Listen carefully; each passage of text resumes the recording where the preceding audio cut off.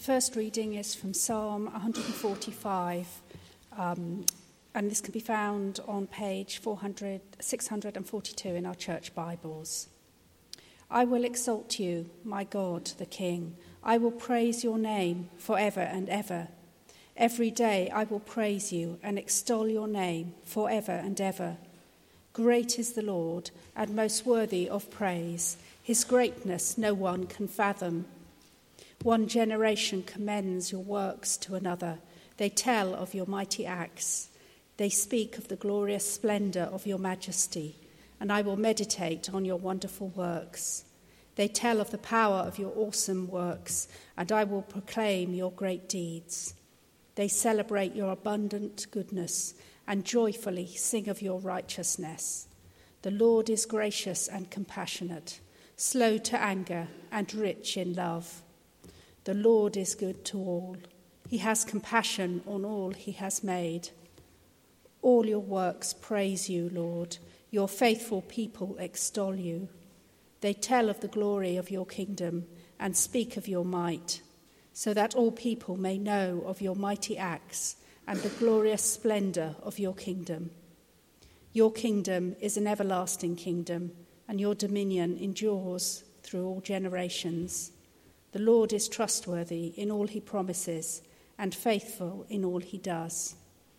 This is the word of the Lord. Thanks be to God.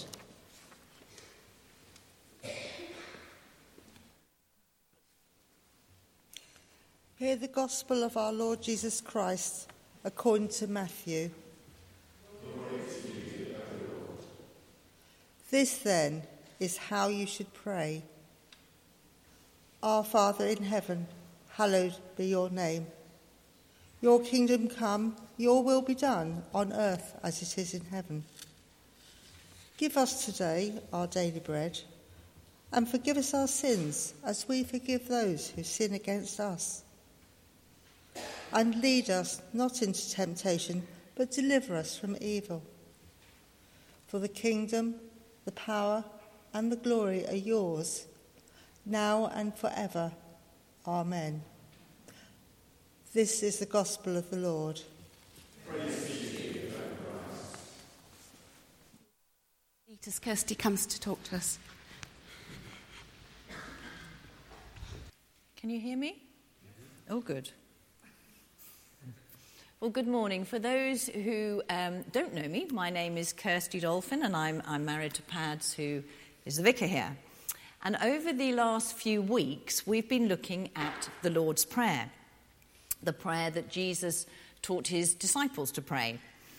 Now, Chris spoke to us about 2 weeks ago about our Father in heaven. And it's actually wonderful that we can call God, the creator of the whole world, our Father. That's the closeness, the intimacy of the relationship that he desires with us, his people. And then last week, Pad spoke to us about hallowed be your name, about the holiness of God and how we should honour his name. Today, we're going to look at the verse, your kingdom come, your will be done, on earth as in heaven. So let us just bow our heads for a quick prayer, because I need some help. Lord Jesus, we thank you for teaching your disciples how to pray. Would you come by your Spirit and teach us this morning? Amen. So we've already met our neighbours, so I thought we could have another quick chat with them, because what I want you to do is talk to the person next to you or behind you if you're sitting on your own, and ask what you think we are praying for when we ask for the kingdom to come. So you've got 1 minute to say, what do you think we're praying for when we ask for the kingdom to come? Off you go. Okay, time's up. I'm sure you've had lots of good thoughts and ideas. Well, I personally believe that when we pray, your kingdom come, we actually see God's rule and reign come on earth just as it is in heaven. And so we see people healed, we see lives changed, we see relationships restored.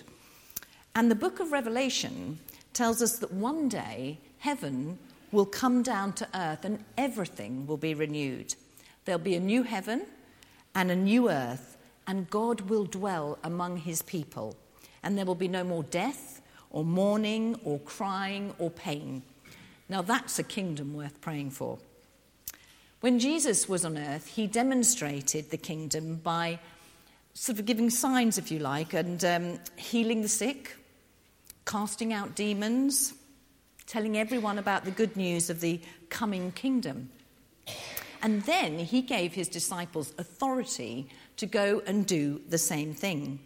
In fact, in the Gospel of John, it says, Jesus said, anyone who believes in me will do the same works I have done, and even greater works, because I am going to be with the Father. So that's you and me. We are the disciples, because everyone who believes and puts their trust in Jesus is able to do greater things than Jesus did. Wow. We had a healing service at the end of January, and during the service we invited people to come up for prayer. And one lady came up. She has given me her permission to share this. One lady came up. She was really struggling with a sore hand and a sore wrist. And a simple prayer was prayed that in the name of Jesus she would be healed and restored. And she said immediately the pain was gone. So Jesus is still healing people today, here at St. Matthew's as well as elsewhere in the world. So when we pray, your kingdom come, we too see signs of the kingdom. Jesus not only demonstrated the kingdom of God, but he is the king. Luke 17, the Pharisees asked Jesus, when is the kingdom coming? And Jesus replies that the kingdom is in their midst. It was him. He is the king. The Pharisees were waiting for a king to rescue them, to overthrow them from their Roman oppressors, and to fulfill the prophecies of old and save them from their enemies. But they did not recognize Jesus as that king. Do we recognize Jesus as our king? They were not expecting a peace-loving rabbi on a donkey that ate with sinners, welcomed everyone, especially the poor and the outcast, who listened, who cared, who forgave sin and restored relationships. They certainly didn't expect a king who would be handed over to the enemy and crucified. They did not understand that Jesus was indeed the one who had been sent to fulfill the prophecies. Jesus, who led a perfect life, who never sinned, was sent to rescue the whole world from sin and death by giving up his life on a cross and dying in our place. By rising again 3 days later, he defeated death, and he offers this free gift of eternal life to everyone who will believe and put their trust in him. It's astonishing. We're all looking for someone to save us. Some of us look to technology. Some of us look to financial security. Some of us look to our families. But the good news we read in the book of Acts is that salvation is found in Jesus. For there is no other name under heaven given to mankind by which we must be saved. So when we pray, your kingdom come, salvation comes. Never underestimate the power of prayer. My mother prayed for me for many, many years. I was a nightmare child. I was very, very rebellious. And it took a long time for her prayers to be answered, 40 years in fact. But they were eventually answered. So don't give up praying for those you love.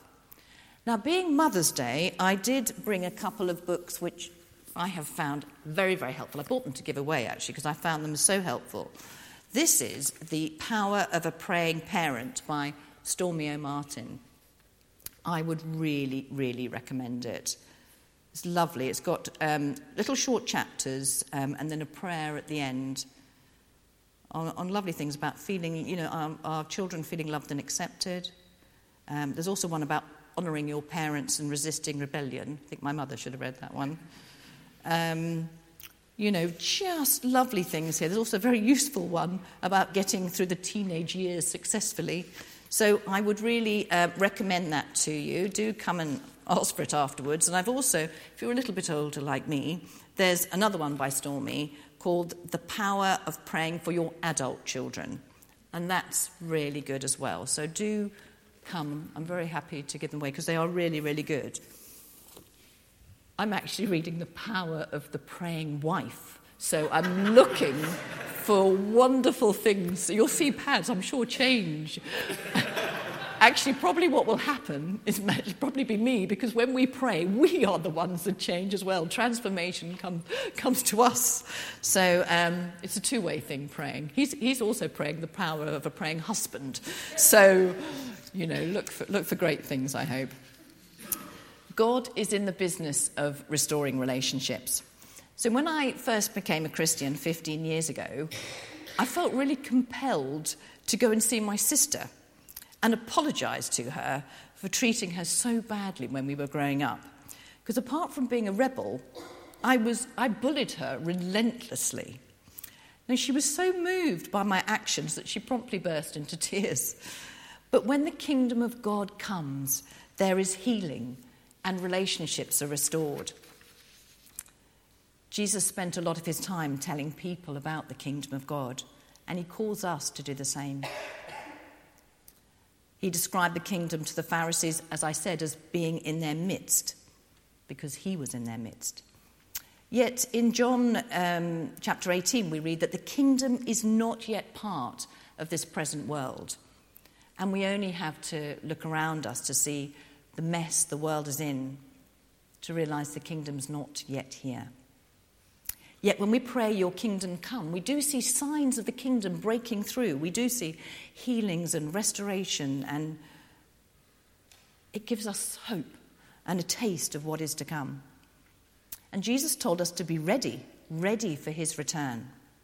No one knows when that will be, but are we ready? Does God rule and reign in your life? The second part of the verse is, your will be done. It is God's will that we love one another and we help those in need. I always feel hugely challenged by the sheep and goats passage in Matthew's Gospel. Jesus says, "Come, you who are blessed by my Father, take your inheritance, the kingdom prepared for you since the creation of the world. For I was hungry, and you gave me something to eat. I was thirsty, and you gave me something to drink. I was a stranger, and you invited me in. I was sick, and you looked after me. I was in prison, and you came to visit me." Jesus is in the face of every man, woman, and child in need. And we can feel quite overwhelmed by the needs of the world. But it is God's will that we all play our part in caring for one another. So when we pray, your will be done, we are agreeing to do this. I don't know about you, but there are a lot of times when I really struggle with doing God's will. In fact, quite often I pray, "Lord, bend my will to do your will." And part of the problem, I realise, is that my diary is so full, there's not much space for God to have a say. So I have been really challenged to create space in my day, to rest more. It's actually very releasing, but I felt I almost needed permission to stop. So instead of giving something up for Lent, I've taken something up. I felt God asked me to spend more time with him, not necessarily doing anything, just resting in his presence and letting him guide my thoughts, which is very hard for an activist like me. I've been very inspired by Bishop Stephen Cottrell's book. He used to be the Bishop of Reading, and it's called Hit the Ground Kneeling. I've spent most of my life hitting the ground running. But our lives are so busy these days. It's almost like we're on one of those hamster wheels, and we need to stop and be still. It is like a nectar. It soothes the soul. So, take a tip from me and take some time out in your day for you and God. Use the Lord's Prayer as your framework. Jesus did. He needed to spend time with his Heavenly Father, and if he needed to spend time, how much more do we need to spend time?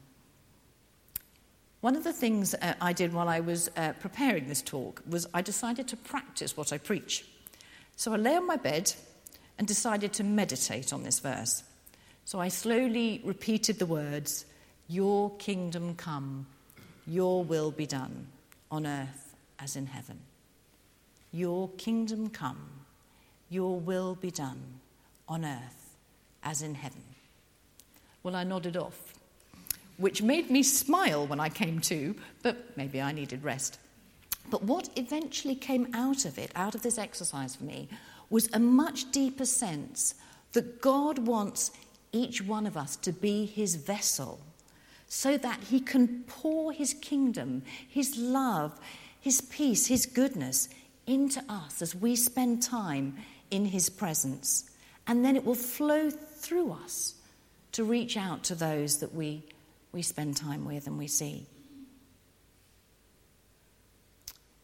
So God's general will for our lives is that we grow in our love and knowledge of Jesus, and that we love and care for one another. But he also has a specific role for each one of us. And unless we spend time with our Heavenly Father, we may miss what we are meant to be doing. It may be as simple as inviting your neighbour over for a cup of tea because they're having a really tough time, and God knows that. It may be that he wants you to mend a broken relationship. It may be that he's calling you to something new. God called our daughter Kylie to South Africa, where she met a South African farmer in church, would you believe? Yes, church can still be a dating agency. They're now married, and she is at Bible school studying God's word. So when we pray, "Your kingdom come, your will be done," we need to be expectant that God will use us, every single one of us, to bring about his kingdom here on earth. One day we will see the kingdom, and we will see the King, Jesus, in all his glory.